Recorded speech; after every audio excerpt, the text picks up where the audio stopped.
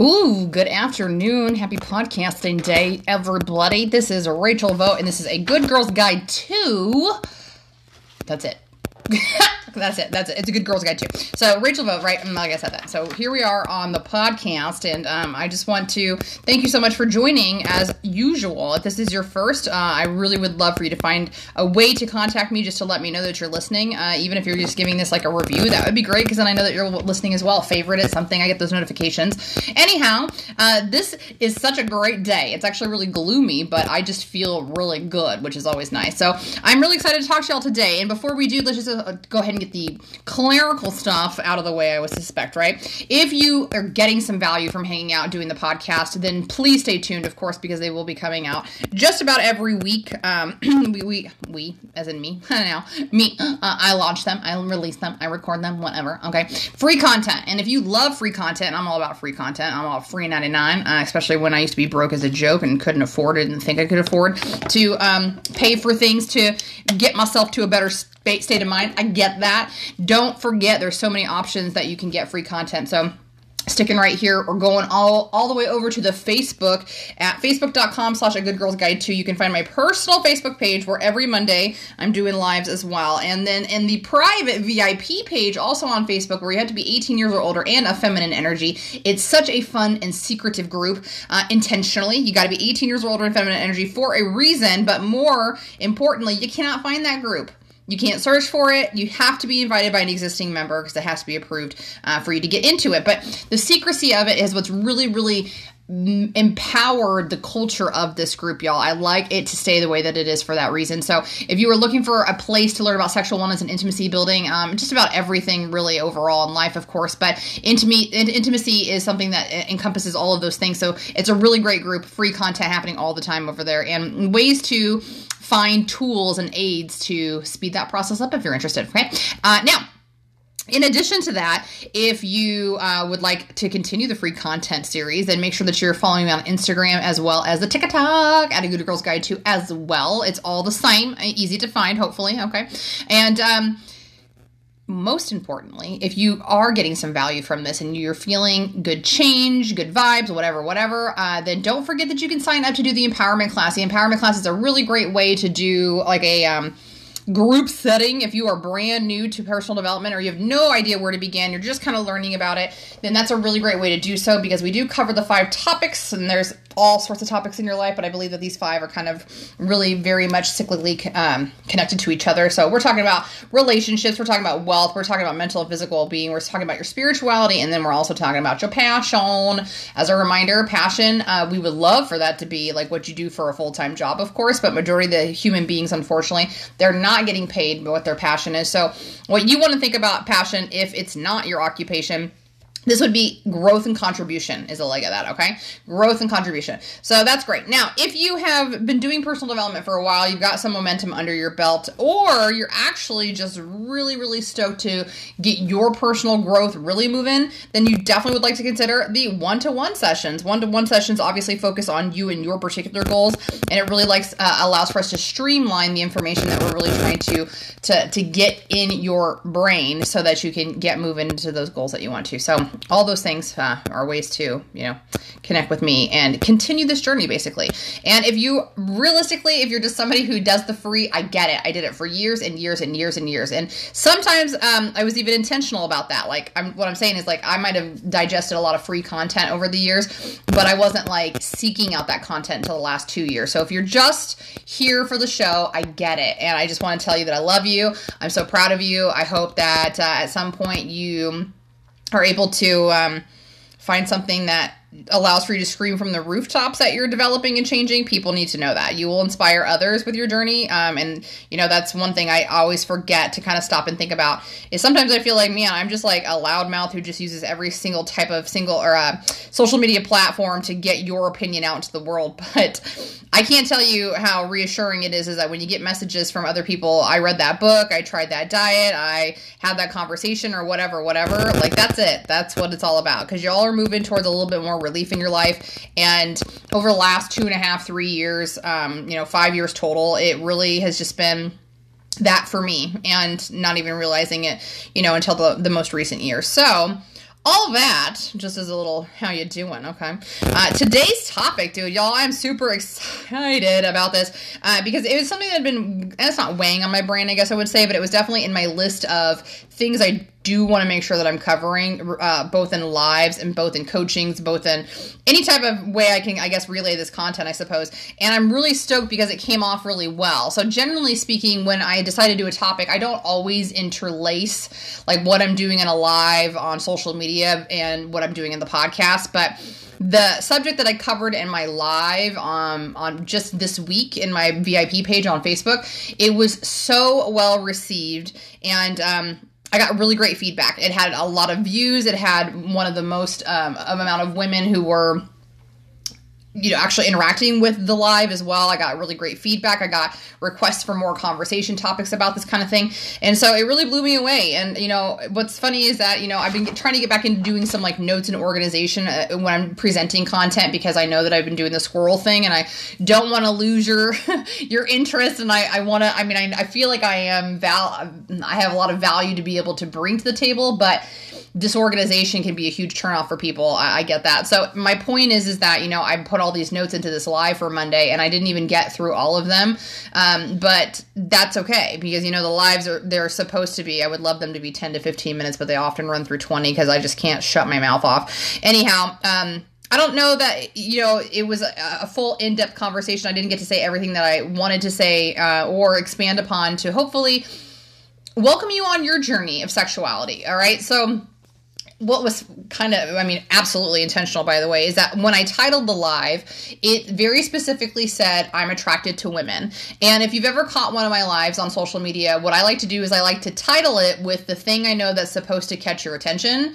And then I like to do this little ... 3 dots down. And you can open it to expand it, of course, to see the additional remarks. But it's always, what will you get from watching this video? So, you know, back in the day, I used to not even title my lives because it was like, well, I want everybody to watch because I want them to, they're like, oh, what is she talking about? I mean, I didn't know if that worked or not, but it was almost like I felt like if I gave people what was in the title, then they would decide based off of the title whether or not they were going to watch it. And it was like, I don't want you to do that because I might not be able to give you an amazing title, but I really want you to get this content.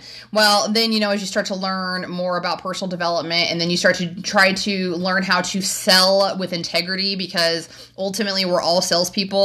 Ultimately, I am in a sales business. So, you know, the thing that makes me uncomfortable, I was trying to find ways to smoothly do it or make myself feel better about it. Anyway, so I learned a lot about advertising. And what I really did, kind of unintentionally, but what I really did was learn all the slimy tactics that are being taught. It was an accident, to be frank, because, you know, I was out there taking these courses and classes and online availability, and I was watching all of these other people who were doing massive sales in my industry or similar to that. And I don't think that everybody out there is intentionally being slimy. Let me just get that. Let's get that out of the way. But it all is, because all of the catchy things and the draw your attention, it's all about illusion. It's like, what can I say to you so you'll actually want to watch this and pay attention to it? So that long-winded description was just to tell you that that's what I titled my live, was simply, I'm attracted to women. And it could have been, I mean, like the title on my note says Evolution of Sexuality, because that's really more accurate of what it's about, but that's less risque than if I was to say what I said, which is I'm attracted to women. And it's not an untrue statement, but there's definitely not as much truth in the context of that statement, which is what draws people into it. Okay. So that's why I wanted to say what I said, because, I knew that would work. I knew that would work. Unfortunately, it's like, oh, I kind of feel slimy about it. But then again, that's why I do the 3 dot thing. And I don't remember what the other 3 things were. It was like for relief and awareness. I don't even know. But anyway, so what I wanted to talk about is, the evolution of sexuality, basically. So, you know, this conversation about, like, if you've ever struggled with your identity and, you know, who you think you're attracted to or who you have been attracted to, then this is probably a really great podcast for you. And if you get some value from this, make sure that you, like I said, like and subscribe or share this. It's absolutely free to do so, and it makes you beautiful. But most importantly, because you might know somebody who's struggling with this. And, you know, this is a very free space. And, you know, this is the first time I'm publicly having a conversation like this, I did in the VIP page, but that's private, right? I have had this conversation with my husband. I think that's really important to note. So, I think that's important that you do. Like, you should have these conversations with yourself or your higher power and try to figure them out at the best that you can. But a lot of the stuff that I had to figure out about this stuff was like just living my life. And it kind of came to me like a decade after, my experience with it. Okay. So the first thing that I want to expand upon is, talking about the difference between sexual identity and sexual preference.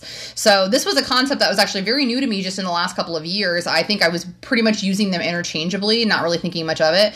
And I consider myself a pretty big advocate for equal rights, human rights, especially the gays. I have the equal rights symbol tattooed on the back of my leg. So it's not just about women's rights by any means, but I'm always open to learn, but being an advocate, sometimes I think I know more than I think I know. Okay. All right. So anyway, my point is that sexual preference and sexual identity are different things. So when we talk about sexual identity, this would be how you feel like you show up in the world. So, the example I gave the other night on the live, so there will be, I'm just going to say, I'm not going to try to say, I said this again, I'm not going to try to give you any drinking shots. Okay. If you've heard it before, that's okay. You're listening because you like it. If you heard it before, it's going to be okay because you're supposed to hear it more than one time. So it really beats it in. You'll hear different things. So stop it, Rachel. I'm just going to go with it. Okay. So, sexual identity. When you're born, this is like what you decide you're going to show up as. For myself, I feel that I'm a heterosexual cis woman, meaning that I was born with breasts and vulva and a vagina, and then I feel like I show up very feminine. So I feel like my body matches the energy inside of me in this current life that I'm in contrast to how everybody else outside of me says that a female shows up, if that makes sense. Okay. That's sexual identity. My husband, as far as I know, is a heterosexual cis male, meaning he was born with male parts and he feels masculine, again, as the outside world accepts masculinity, okay? So he feels like he was born in the right body. If I was to say to you that I was born with a breast and vulva and vagina and a uterus and all those things, but I actually feel very much like a masculine energy on the inside, that's transgender. That's when we feel like our bodies don't match our spirit or how we were supposed to be born, okay? And then there's really everything in between, honestly. So, that's sexual identity, okay? And sexual preference is the type of being you are attracted to, the thing that turns you on, all right? And so, as most of us know, we know about heterosexuality, we know about homosexuality, we know about lesbianism, and we probably know about bisexual. I might have said bisexuality, but there's all types of things out there, okay? So this would be what you classify yourself as being attracted to. If I say that I'm a heterosexual woman, it means I almost exclusively, I don't think anybody can honestly ever say it, but in layman's terms, in the culture that we know, we would say, if you say you're heterosexual, that means that you exclusively like the opposite sex. If you're a heterosexual woman, you only like men and or penises in this instance, okay? If I say that I'm a lesbian, obviously I'm attracted to lesbians as well, so I'm attracted to other women, so on and so forth. And then again, there's everything in between. Now, the next thing I want to bring up is bodies, okay? Because I'll just go with bodies and I'm going to go down the line, okay? So you need to find some resources that are legitimate and tasteful if you would like. I had mentioned the other night, oh, I did say it, so take a drink, that I can get you some resources. Pure Romance obviously has a lot of amazing resources when it comes to anatomy and physiology, but you can get them anywhere, of course. You just want to make sure that you're being careful and cautious about your type of Google searches that you're coming up with, okay? All right, but when the more that I started to do research about anatomy and physiology, which is so much more important in the world of intimacy than I really kind of ever let on, because I thought I didn't really know where to begin, to be frank, but I think that I did a lot of emotional digging in terms of intimacy, even though it was form that bothered me more in terms of confidence, meaning like bodies make sense, but I think that's what we pretty much hyper focus on, as a culture in general, but I digress. So bodies, when we're looking at actual anatomy, it plays a huge part because it's function. When we look at bodies, primally speaking, they are meant to reproduce. That's what they're built to do. We have one side of the spectrum. We consider this female. We consider feminine, whatever you want to say, uterus, vagina, vulva, breasts that will develop to breast tissue that develops into breast, I should say. And then you have male body, quote unquote, where it's really literally just that. It's a body that has a penis and testicles, and as well as sperm that will fertilize egg in the other body, right? So functionality is all that form is about. It's built to function a certain way, right? For example, I mean, like if you're just like needing, for one, obviously we already know that both male bodies and female bodies have nipples, they have breasts, and one develops more into breast tissue than the other. But we also know it's totally possible for men to develop breasts. Now, well, those are fatty tissue versus muscle and so on and so forth. I digress, right? But when you look at something more specific like clitoris, so clitoris, as I teach at my parties, that all we really visibly see on the outside of the body is a small portion of what the clitoris is and what it looks like, because you can, I mean, this is newer information, by the way. So like, if this is like new to you, you're like, I didn't know that, or I don't know that's true, that doesn't sound accurate, Rachel. I'm telling you, like, remember that when it comes to the span of history, okay, when it comes to who we are, we're very, very new on planet Earth. And that means that what we know about planet Earth is new, what we know about human bodies is new, what we know about health and wellness is new, and sexuality is at the very bottom of the rung of that anyway. And then women's sexuality is even farther on the rung of that. So everything that we talk about in sexuality is so different 3 years ago from today, and then even 30 days from now, okay? It's always ongoing, but this is something that's really powerful. So visually speaking, if you could think about like the tip of your clitoris on the outside of your body as it goes into the back of your body, it actually extends. It's easiest to think of it like as a wishbone. And so that those nerve endings and all of those things actually encompass your, like basically kind of outline where your vulva is. So labial ellipse and things like that, it goes in that direction down towards like your rectum. It's a wishbone. And so that's really powerful stuff, because I mean, not only are your nerve endings and pleasure sensory areas much deeper and much more intricate than we previously thought, but it's like the penis. It's like the penis because it's much bigger and longer than we anticipated. The penis just grows out of the body. And I mean, for most of you, you probably don't have one. And some of us, we don't know. You know, the penis is not always erect. So when it is not aroused, when it has no blood flow, it actually is ascended into the body more so anyway. So it actually resembles much more visually like a clitoris anyway. So, you know, and I don't really know. I kind of think about the difference between like testicles and vulva and labial lips versus ovaries. But like, I mean, I think that ovaries and testicles are the thing that are more closely related, even though like visually speaking, it doesn't. Okay, so anyways, and then you think about the fact that female bodies have a G-spot, which is a pleasure zone, and that's about the only thing as far as we know that it does. And then male bodies have prostate, and the prostate's actually, when the body splits during, you know, development, it's not really at a different place per se than the G-spot was until it gets moved and further in the fetal development. So the body is much more similar than we're giving it credit to, or that I think we're really understanding, and that's important. That's important because we're really not that different, right? Like and the reason this is much more important is that when you talk about like we have this quote unquote feminine body and this quote unquote male body, we know factually speaking that anything else in between can manifest on a body, meaning that people can be born with both outer genitalia, both masculine and feminine. They can be born with neither. They can be born with a mix where like maybe they have a vulva and labial lips on the outside, but they have testicles inside the body. Like the body just does crazy ass things. And we obviously didn't choose for that to happen. It just developed that way. And those were those were cells in general and DNA. And that just happened. It just happened. And, you know, it's been around forever. And back in the day, like it was such a stigma and a hush, hush, hush. We don't talk about that kind of thing.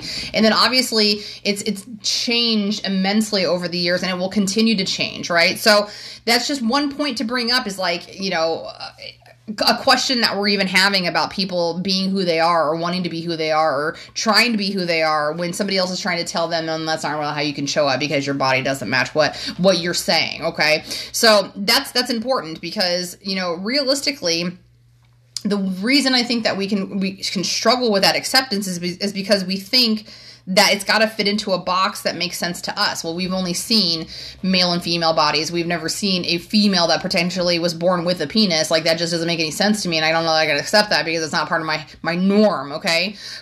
Okay. Well, anyway, so the reason that I think that, we are where we are and it's going to be changing, meaning like my prediction is, you can write this down, in 5 to 10 years, I don't think that there will be any identity or preferences. I just don't, like label wise. Like we're already obviously kind of moving there. Even people who are quote unquote heterosexual cis people don't always use pronouns like I'm not as a he, she, sometimes they say they, sometimes whatever. They get to pick whatever it is. And that's what the argument quote unquote is here, is that all I'm saying is that you don't really get to just tell me that because I was born with breasts and a vulva and I have feminine energy that I have to say that I'm a woman or that I'm a girl or that I'm female, right? Like you just don't have to do that, but it just rubs everybody else the wrong way because it's not what we've said and known all these years, and so I'm not okay with it. So it's really important that we're having these conversations because it will. And in 5 to 10 years, like you already know, like 10 years ago, did we know anything about bisexuality? Did we know anything about pansexuality? We knew nothing about asexuality. We didn't know anything about any of these things. So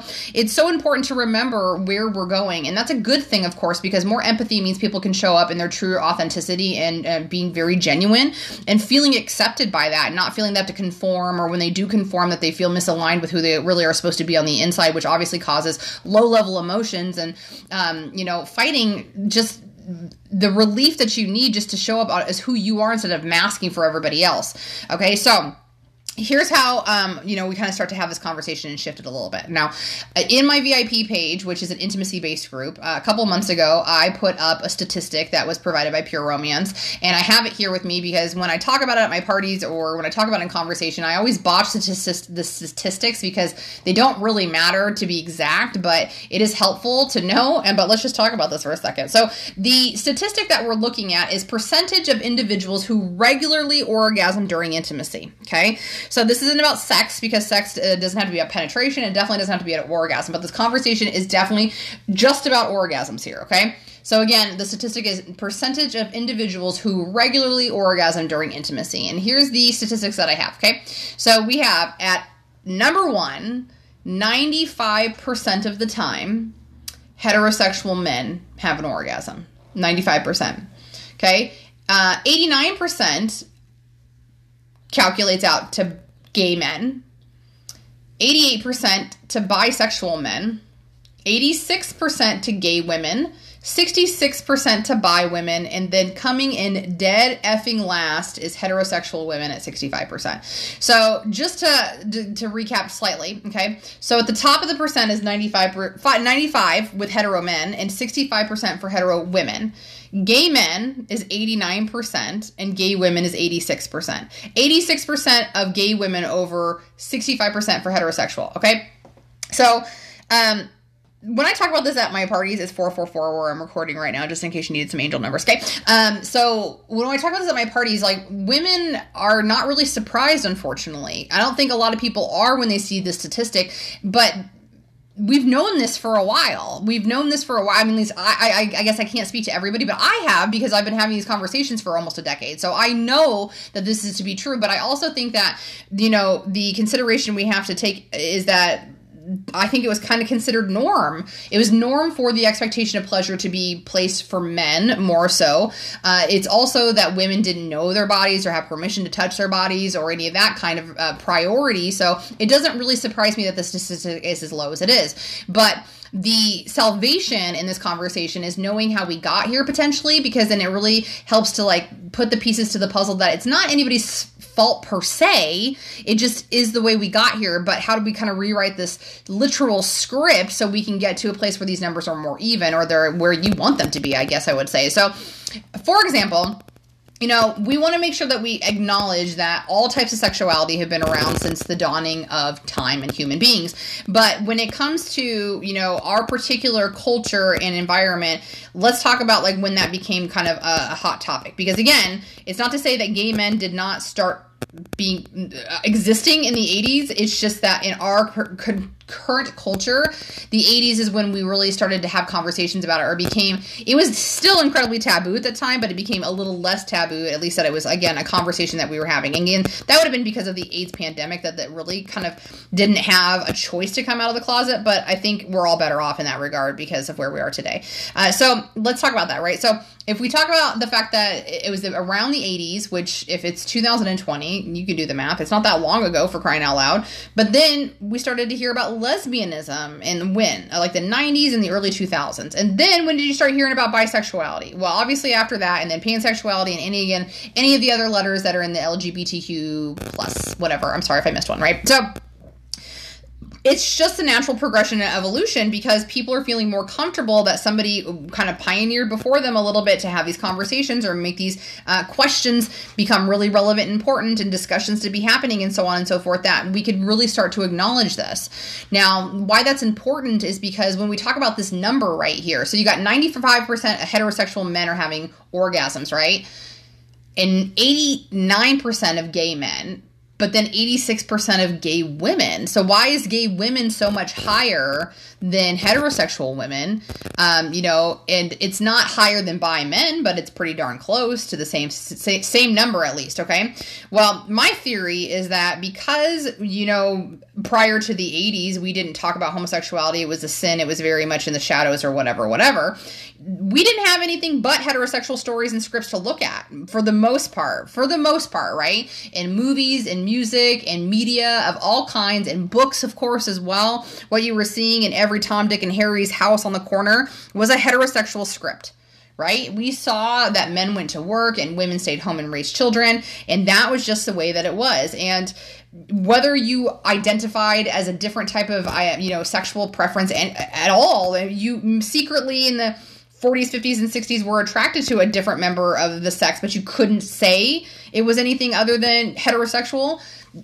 It was happening. So anyways, we have this script, right? And the script is different for everybody, but at least for myself, what I could tell really kind of related to some of the women watching the live the other night was that, if you didn't have somebody explaining really great concepts about sex for you in terms of relationship and intimacy and spirituality and so on and so forth, you probably had an influence somewhere else. So I mean, not probably, we all were. Nobody was born knowing about sex and reproduction. We're just not. So you have to think about your influences. And unfortunately, because I did not have a great conversation about it or attitude or any type of thing along that lines coming from people that I know, liked, and cared about to really teach me the right things, I learned about mine primarily from TV and movies, basically. And so with free reign of a TV, by the way, no guidance, no suggestion, no limits, I don't even want to tell you some of the stuff that I used to watch, okay? But I can absolutely tell you that some of my expectations were of dirty Skinamax movies that I shouldn't have been watching probably at ages that I did that were past 10 p.m. or whatever on the weekends.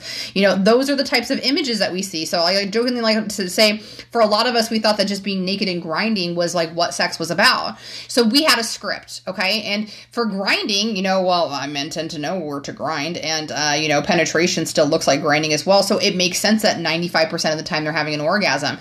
For heterosexual women, grinding naked does not produce an orgasm. You can still have sex, but it's not going to produce an orgasm. It's just not going to happen, right? So the script became our prevalency in terms of the expectations of sex. Men expected that they were going to have orgasms and expected that they were going to get naked, and they expected that every time they initiated it was going to happen. This is making general assumptions, of course, but it's just kind of the collective agreement of, I would say, of the influence I had from these music, movies, and books. Okay, so, and then what did women? Women had the expectation that, you didn't initiate because then you were dirty, that you didn't have sex with multiple people because then you were trashy, that you couldn't do any of those things and still be pure or any of that thing. And in the same exact breath, you still saw a lot of influence about quote unquote slutty women, so promiscuous women or women that, ended up being the second wives in a lot of movies, or the mistresses, but they were younger and hotter and they got the money and blah, blah, blah, blah. Like, this was the script that's being written for women.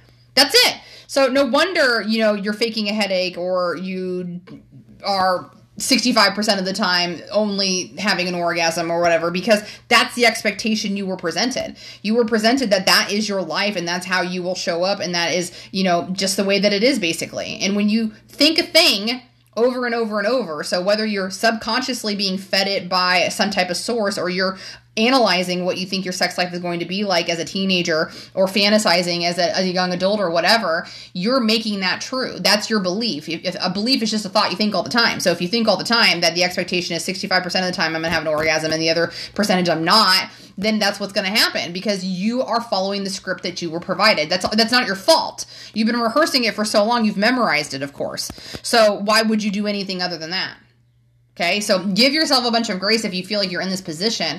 It's really important that you understand how you got here, okay? And the thing I think that's difficult about that is that once we can accept and understand that, I think that's where a lot of my clients are. That's what I've been really doing the last 9 years, is trying to get the attitude around sex to open up a little bit so we can have this more pertinent conversation about, well, now we know how we got here. How do we fix it? Well, fixing it, is a little bit longer conversation, but you're already there if you're being consciously aware that this is a change that I want to make, right? So one of the really prominent things that I heard recently about sexuality was actually from a TikTok. Okay, don't judge me. But as I mentioned at the beginning of the podcast, this was something that I've been thinking about for a while, but I just didn't feel like it was my place to say, because again, as somebody who identified as a heterosexual woman, it just didn't feel like I could have a thought about this, or I guess I felt like I was wrong, I guess. Okay. So he kind of justified like what I was thinking. So, as I had, was watching the TikTok, I can't say, because this person didn't identify like how they represent. If I had to say, which makes an ass out of me if I'm making an assumption, right, is it seemed to be a masculine body with a slight feminine touch. So if I had to make an assumption, I think it was a gay guy who was saying it, but I could be wrong, of course. So, his theory is that when it comes to sexuality, you just have sex with whoever you want to have sex with. And anybody who's doing anything other than that is having sex with people that they think they're supposed to. That made so much sense to me. Right? Because again, like now if you classify yourself as a lesbian, you're really only supposed to be attracted to lesbians. But how many times have you met somebody who ended up, well, maybe you didn't meet them, but you've seen an instance through a movie or a book or even a friendship or maybe your personal experience, of course, where you did say, I believe that this is me. This is who I am right now. This is how I'm identifying. And then you change, right? It's hard because, the recognition that the community would like is that this is not a choice. It's not a choice. It's the way that they're born. And that is very true. It is the way that they were born. But I also believe that we were born to have a little bit of fluidity and things don't always stay the same. And especially now because things are becoming so blurred and, whatever, it's very hard to put a terminology on it.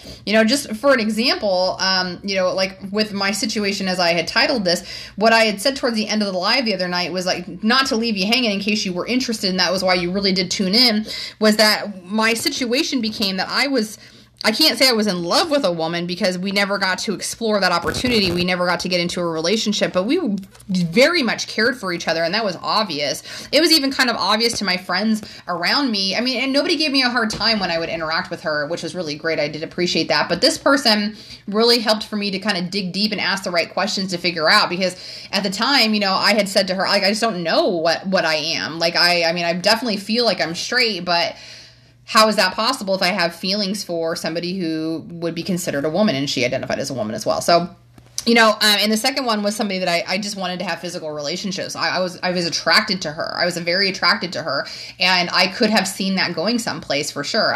We did make out. I don't know if that makes a difference to you at all, but it's the point is that steps had been made, steps had been taken. That now I'm no longer a purely heterosexual woman. I'm not. But there is no identifying marker, as far as I know, for heterosexual woman that has one lesbian experience and anticipated having two in her life. There's no identifying marker for that. And there might be. It might just be like heterosexual with a bi-curious tendency, I would suppose, if I had to put a label on it. But it's really not worth the conversation. And part of that is not because I don't want to acknowledge what I went through or, the experience that I had. It's just like, that's because it's just not important enough for me to make a big deal about, maybe, like at the time, maybe if I was like trying to tell a boy and impress him that I was like trying to hook up with a girl, I guess. But like in retrospect, it was just a really pleasant experience that I had with two individuals that made me feel nice about myself and I cared about them. That's what it was about. That was it about. So that really resonated with me, that phrase. So no sexuality or sexuality, I guess, if you had to put a term on it, is you have sex with who you want to have sex with. And otherwise, you're just having sex with who you think you're supposed to. All right. And so that was pretty cool. That was pretty cool because when we talk about like going back to the preferences conversation, right? What I think is more accurate than saying like I'm a heterosexual woman, which means I'm attracted to partners with penises, or when we really dial that back, I'm attracted to penis, right? That's not necessarily the case. That's not necessarily the case at all. What it really more is accurate to describe is that you are somebody who is attracted to penetration stimulation. You enjoy that, and that's what it is. And sometimes when people You talk about, oh, she doesn't like penetration, so she must be a lesbian. No, it just means that she likes external stimulation, and external stimulation is what 70% of vulva owners like. So again, how is that a classification? Just because you're heterosexual doesn't mean you have to like penetration. So it's such a blurry line. It's just ridiculous. It's just crazy ridiculous, right? So to me, in my opinion, like where this is going is somebody had commented on the live the other day. She's like, well, yeah, when you talk about being attracted to energy, that's what I describe as pansexuality. And I would agree with that. I would say for some people, I don't know if they know what pansexuality is, but that's basically what it is when you don't have a person or body part that you're attracted to, you're attracted to the energy. And that does resonate with me. It does resonate with me, and it absolutely is the same thing for sure. And what I'm talking about, to me, I think is because I feel like I'm talking about everybody. Everybody eventually is going to be like this. That's why if it'll be something separate from pansexuality, or everybody will start identifying as pansexuality, I don't know. But I don't know what it's going to look like or what the term will be, but it's definitely going to get there. So at the end of your life, a lot of people I think will be sitting at the edge of the bed, and if they had to recap their intimate experiences, a lot of them will say, well, I tended to have a preference for masculine energy. From time to time, I really appreciated a good feminine energy in my life. Something more along that nature, which can be, maybe that was a relationship for 3 years that she had, or maybe it was just a happenstance, one and done here every now and then. I don't know. But I think that's kind of where the evolution is going to, is that it's going to be an energy attractedness, which makes sense if we think about it, because when you roll back to that conversation about being attracted to penis, well, we know that that's not necessarily the case, because you're not attracted to everything that has a penis, right? Like, you have preferences in terms of qualities and personality traits and so on and so forth that you'll see in a partner. So it's already really more about being attracted to energy. We're just not really acknowledging that that's actually the actual conversation, I don't think. Okay. So as the identity begins to blur, all right, this is just a mimic, in my opinion, of potentially what you want. Okay, so what I mean by that is, like, when we have the conversation about masculine energy and feminine energy, as we were kind of talking at the beginning of the conversation about bodies, right? A lot of people, when you think of those things, masculine and feminine, we automatically think of two different form bodies. We think about a man's body and a woman's body. But the quote unquote problem with that is that it's not accurate. There is no such thing as masculine energy and feminine energy in two separate forms. They're housed together. Divine femininity and divine masculinity is something that every single person has. And when we think about it, because that's like the woohooey description, of course, but when we think about it, we already know that to be true. We already know that to be true, right? Because I myself, like as mentioned before, I prefer to be feminine. I like to show up as a feminine woman. I like to embrace my curves. I'm very much in this role, right? However, I have a lot of tendencies that would be considered traditionally masculine. I have a potty mouth. I'm loud. I'm abrasive sometimes. I have an opinion, and I like to insert it in places. I like to run with the big boys. These are a lot of masculine traits. And when I was younger, by the way, I will say that some of my traits were very immaturely masculine, like poking fun at people, even like punching people around a little bit, even just like in fun, being more rough and tough in that regard. Like, that is considered to be more masculine. But when it shows up, by the way, in a feminine body, what does it look like, right? It's described as catty and bitchy and whatever, but it's not untrue, by the way. Okay, I can identify with that. I was like a shithead, but that's my point, is that both of the spirits or energies or whatever it is that you're going to describe it as, they exist in they both exist in all bodies at the same time, all the time, right? Now, this might be like part of that classification we'll be moving to. Like, maybe someday it'll be more of, hi, my name is Rachel and I'm 90% feminine and 10% masculine. What are you? And like, I just threw this number out. I'm making shit up. Like, my husband would be like, hi, I'm Tony and I'm, I'm 60% masculine and 40% feminine. I don't think his number is really that low, but it's just an example, right? And so the reason that I'm feeling that way is because I had kind of an aha moment with my husband the other night when I was just talking about these traits I had had in myself, right? It's like when things really work in a relationship, like really genuinely are working, like people can see it, people know you're not faking it, and you know in your heart of hearts it's like the best it's ever been. You're willing to compromise, you want to grow, you want to mature, you want to be there for that person, like it just is working right. Well, I think that in my opinion, the reason that this might be happening is because that person is matching that filled void of whatever it is that you feel like you need to be 100% of somebody, if that makes sense. Like I said, like for me, if I said I was like 70-30 or whatever I said for my statistic, right? 70% feminine, 30% masculine. But previously the masculine side of me, that 30%, was all of the things that I feel like I probably shouldn't keep about myself as an adult, like being immature, maybe not working fully from my integrous point of view. The way I treated some people in terms of the words I used, or the attaboys, like shoulder punch things, kinds of stuff like that. Like those aren't really things that I want to be known for. Like at the time, yes, that was my identity, but now I don't. I don't want that. And so for him, he was able to show up as that 30% masculine that I really needed in my life. It was that masculinity could be vulnerable, but it was also that masculinity could be strong and could come from a place of great work ethic and integrity and still be a good human being, and, very funny and witty and clever and intellectual and so on and so forth. All of these things that I really needed to balance myself out energetically. And I think that's what he does. And I feel like obviously I do that for him as somebody who is traditionally more masculine. I very much balance him out to soften those sides of him, I think. So, I'm not sure if that makes sense. I hope that it does. But, look at your relationships. Look at what is it that you seek out in your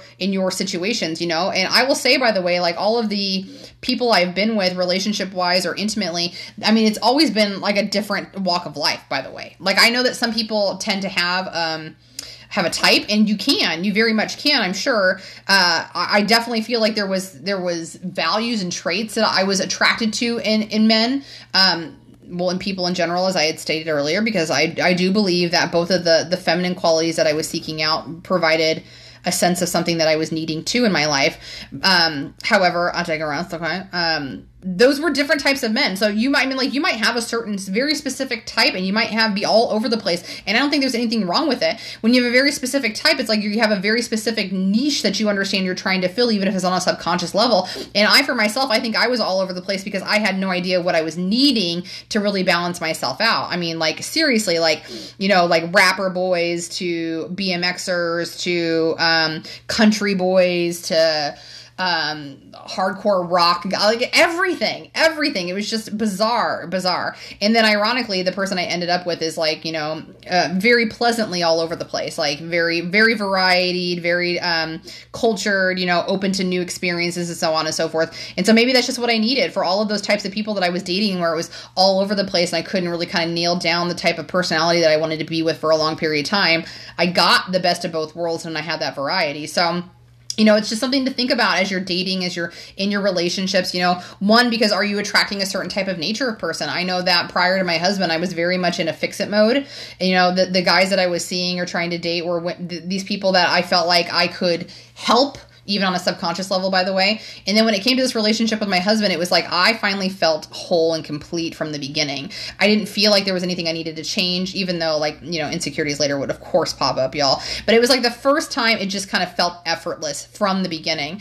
And it is not to say, by the way, that if your relationship wasn't that seamless from the beginning, that it won't be successful for you, just as a heads up, because it's incredibly possible for the both of you to do growing within your relationship and get to the places that you want to be. I just feel like I was very fortunate. As a lot of you know, my husband is a decade older than me, so he's had a lot of life experience. He was already much further in the game when it came to growth, and that's what I needed, was a stable partner that had some of that maturity, because in every other relationship, I was always the more mature person,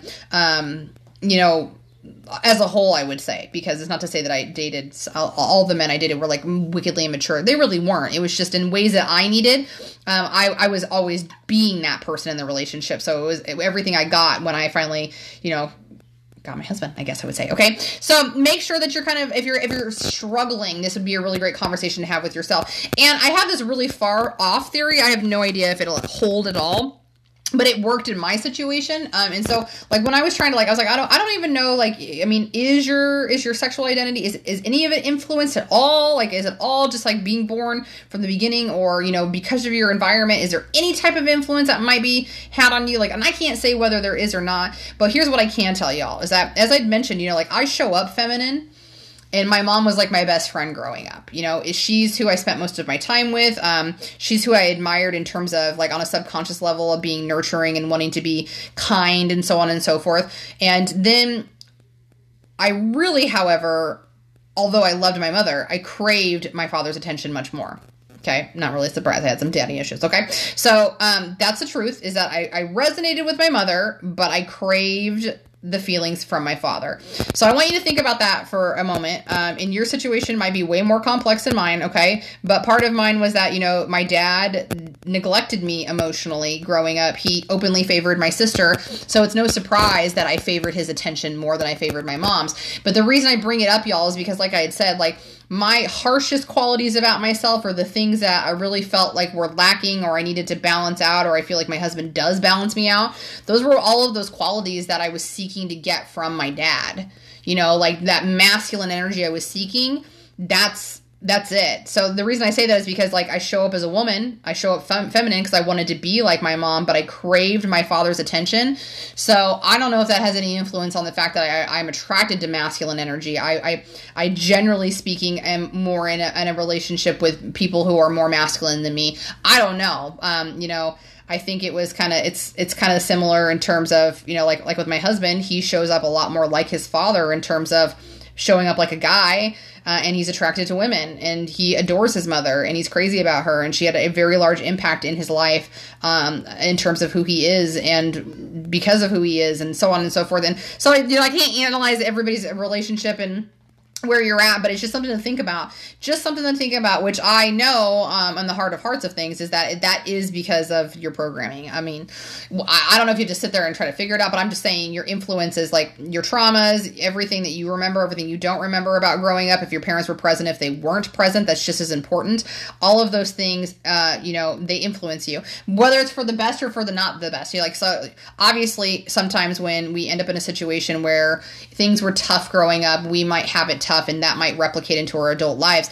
But for other people, sometimes, you know, it's their motivation to never live a life like that again. They'll do anything and everything they can, so they'll never be in that type of situation. So it still affects you, but it's more of a quote unquote positive manner, because it motivated you to the life that you always wanted.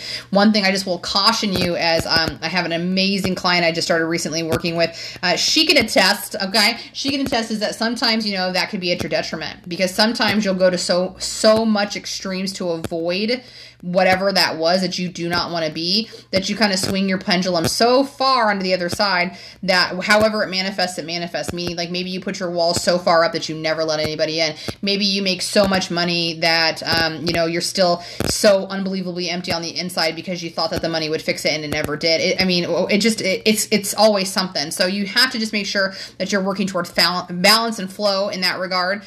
So, you know, it's not one extreme to the other. Okay. That's all I'm saying about that particular thing. Okay, so I don't even know. It's just something that you might want to consider for yourself. I hope this was like an interesting conversation for you. We got to go in a little bit more in depth, you know, than I did on the live, like I said. If you guys have questions or concerns about my situation, like, it's not even a situation. Like I said, to me, it's pretty boring when you really think about it in terms of what some other people have done, or, you know, the things that you've experienced about yourself in terms of where you were. I'll just say, like, that was college, by the way. Like, you know, everything happens for a reason, of course, but I would also say that if I had the opportunity to do over again, I would have probably pursued both of those situations a little bit more openly than I did, because in the moment, it's not different than what other people talk about. And again, it seems very shallow and silly, but I was struggling with my identity.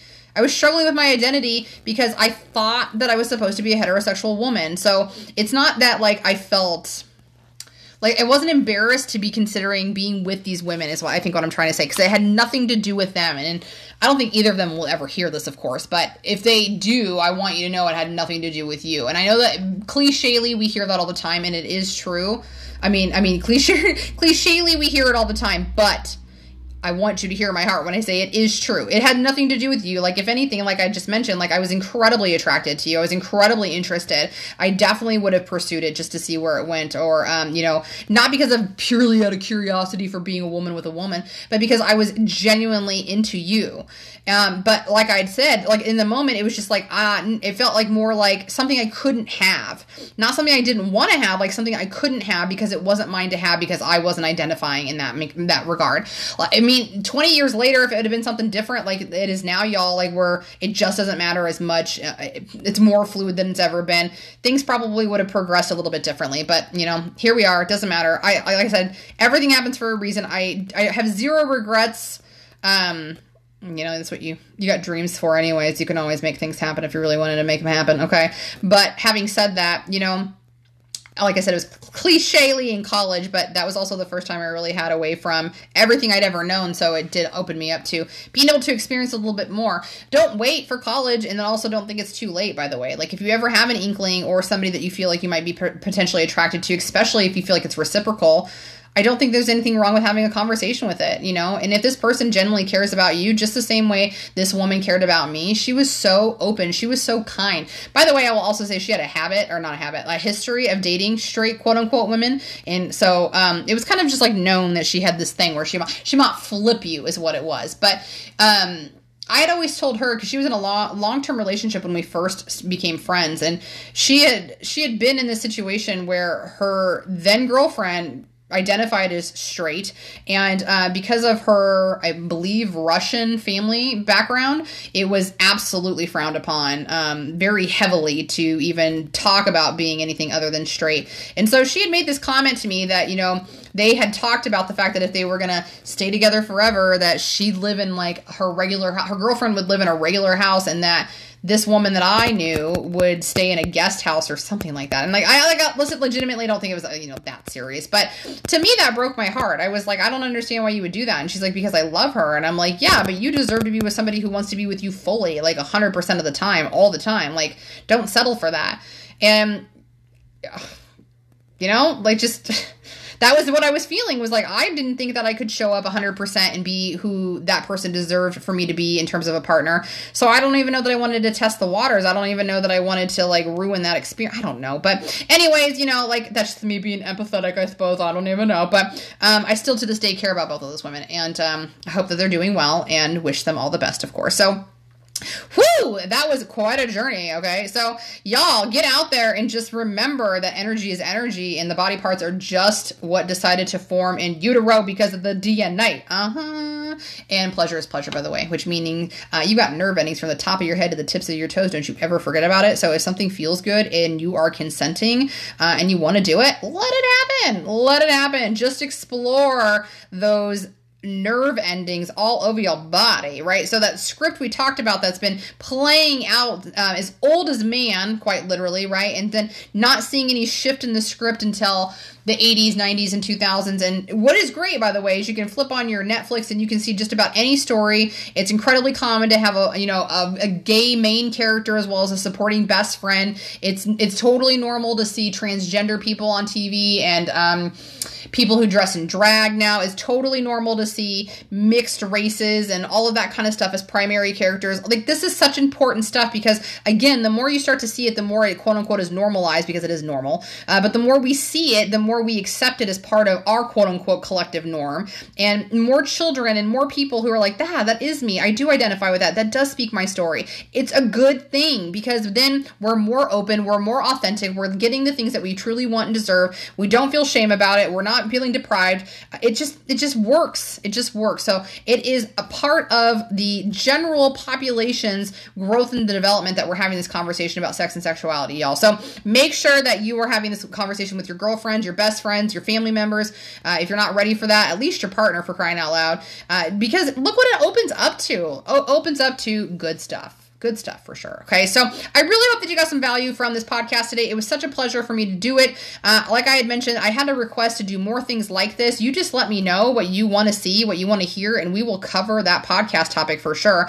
As mentioned before, I already started reaching out to some additional people and some of the ladies and gents and everybody in between that I did podcasts with before to see if we could do follow-ups and so on and so forth. I'm really excited to introduce those to you. So again, if it's not my story, maybe you've got one to share. You can also reach out to me. Let me know if you'd like to join me on the podcast and share your story as a heterosexual cis female. I only have so many to go around that are interesting that might expand the conversation about sex and sexuality. So you are welcome. Hit me up at agoodgirlsguide2@gmail.com if you would like to. Free of charge. You don't have to obviously do anything but show up and tell your story. And it's just very interesting and easy to do. Very low-key conversation that we record together. So I'd love to have you. I think everybody would love to hear your story as well. And that's, I think, really all that I'll leave us with today. So again, if y'all got value from this podcast today, make sure to like and share it.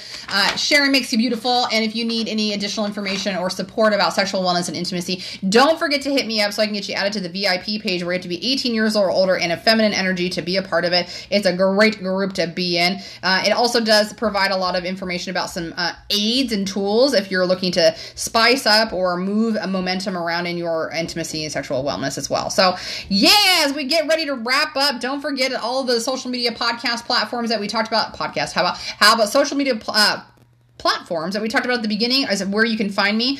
Super excited about the one-to-one sessions. Those are expanding quickly. I love it, y'all. I have actually, this important announcement as we wrap up, not a big deal, but I actually have retired a part of my Pure Romance business officially as of today. Today is it. Today's the last day. I can't even believe it. It's not a big deal. It doesn't impact you in any way, shape, or form in terms of me showing up and being a consultant. But the reason I say that is part of the reason why I retired part of my business was to actually open my time and freedom up to the additional side of coaching and studying and getting better at that and getting certified in other programs and making sure that I continue to do these things that I'm doing, which I absolutely love. It absolutely validates me. It absolutely, dare I say, helps you because I know it does because you tell me it does. And I'm doing the thing that I love. So it's just been remarkable. I couldn't have done it without you. I won't do it without you, of course. You're the reason that I'm here. So thank you from the bottom of my heart as I tell you each and every week because you really do just, if I could just give you all individual little loves and hugs, I do it. But anyhow, we'll just wrap it up from here. So thank you so much for tuning in. We'll see you next week on the podcast for sure. And stay happy, stay healthy, and of course, wash your hands. Goodbye.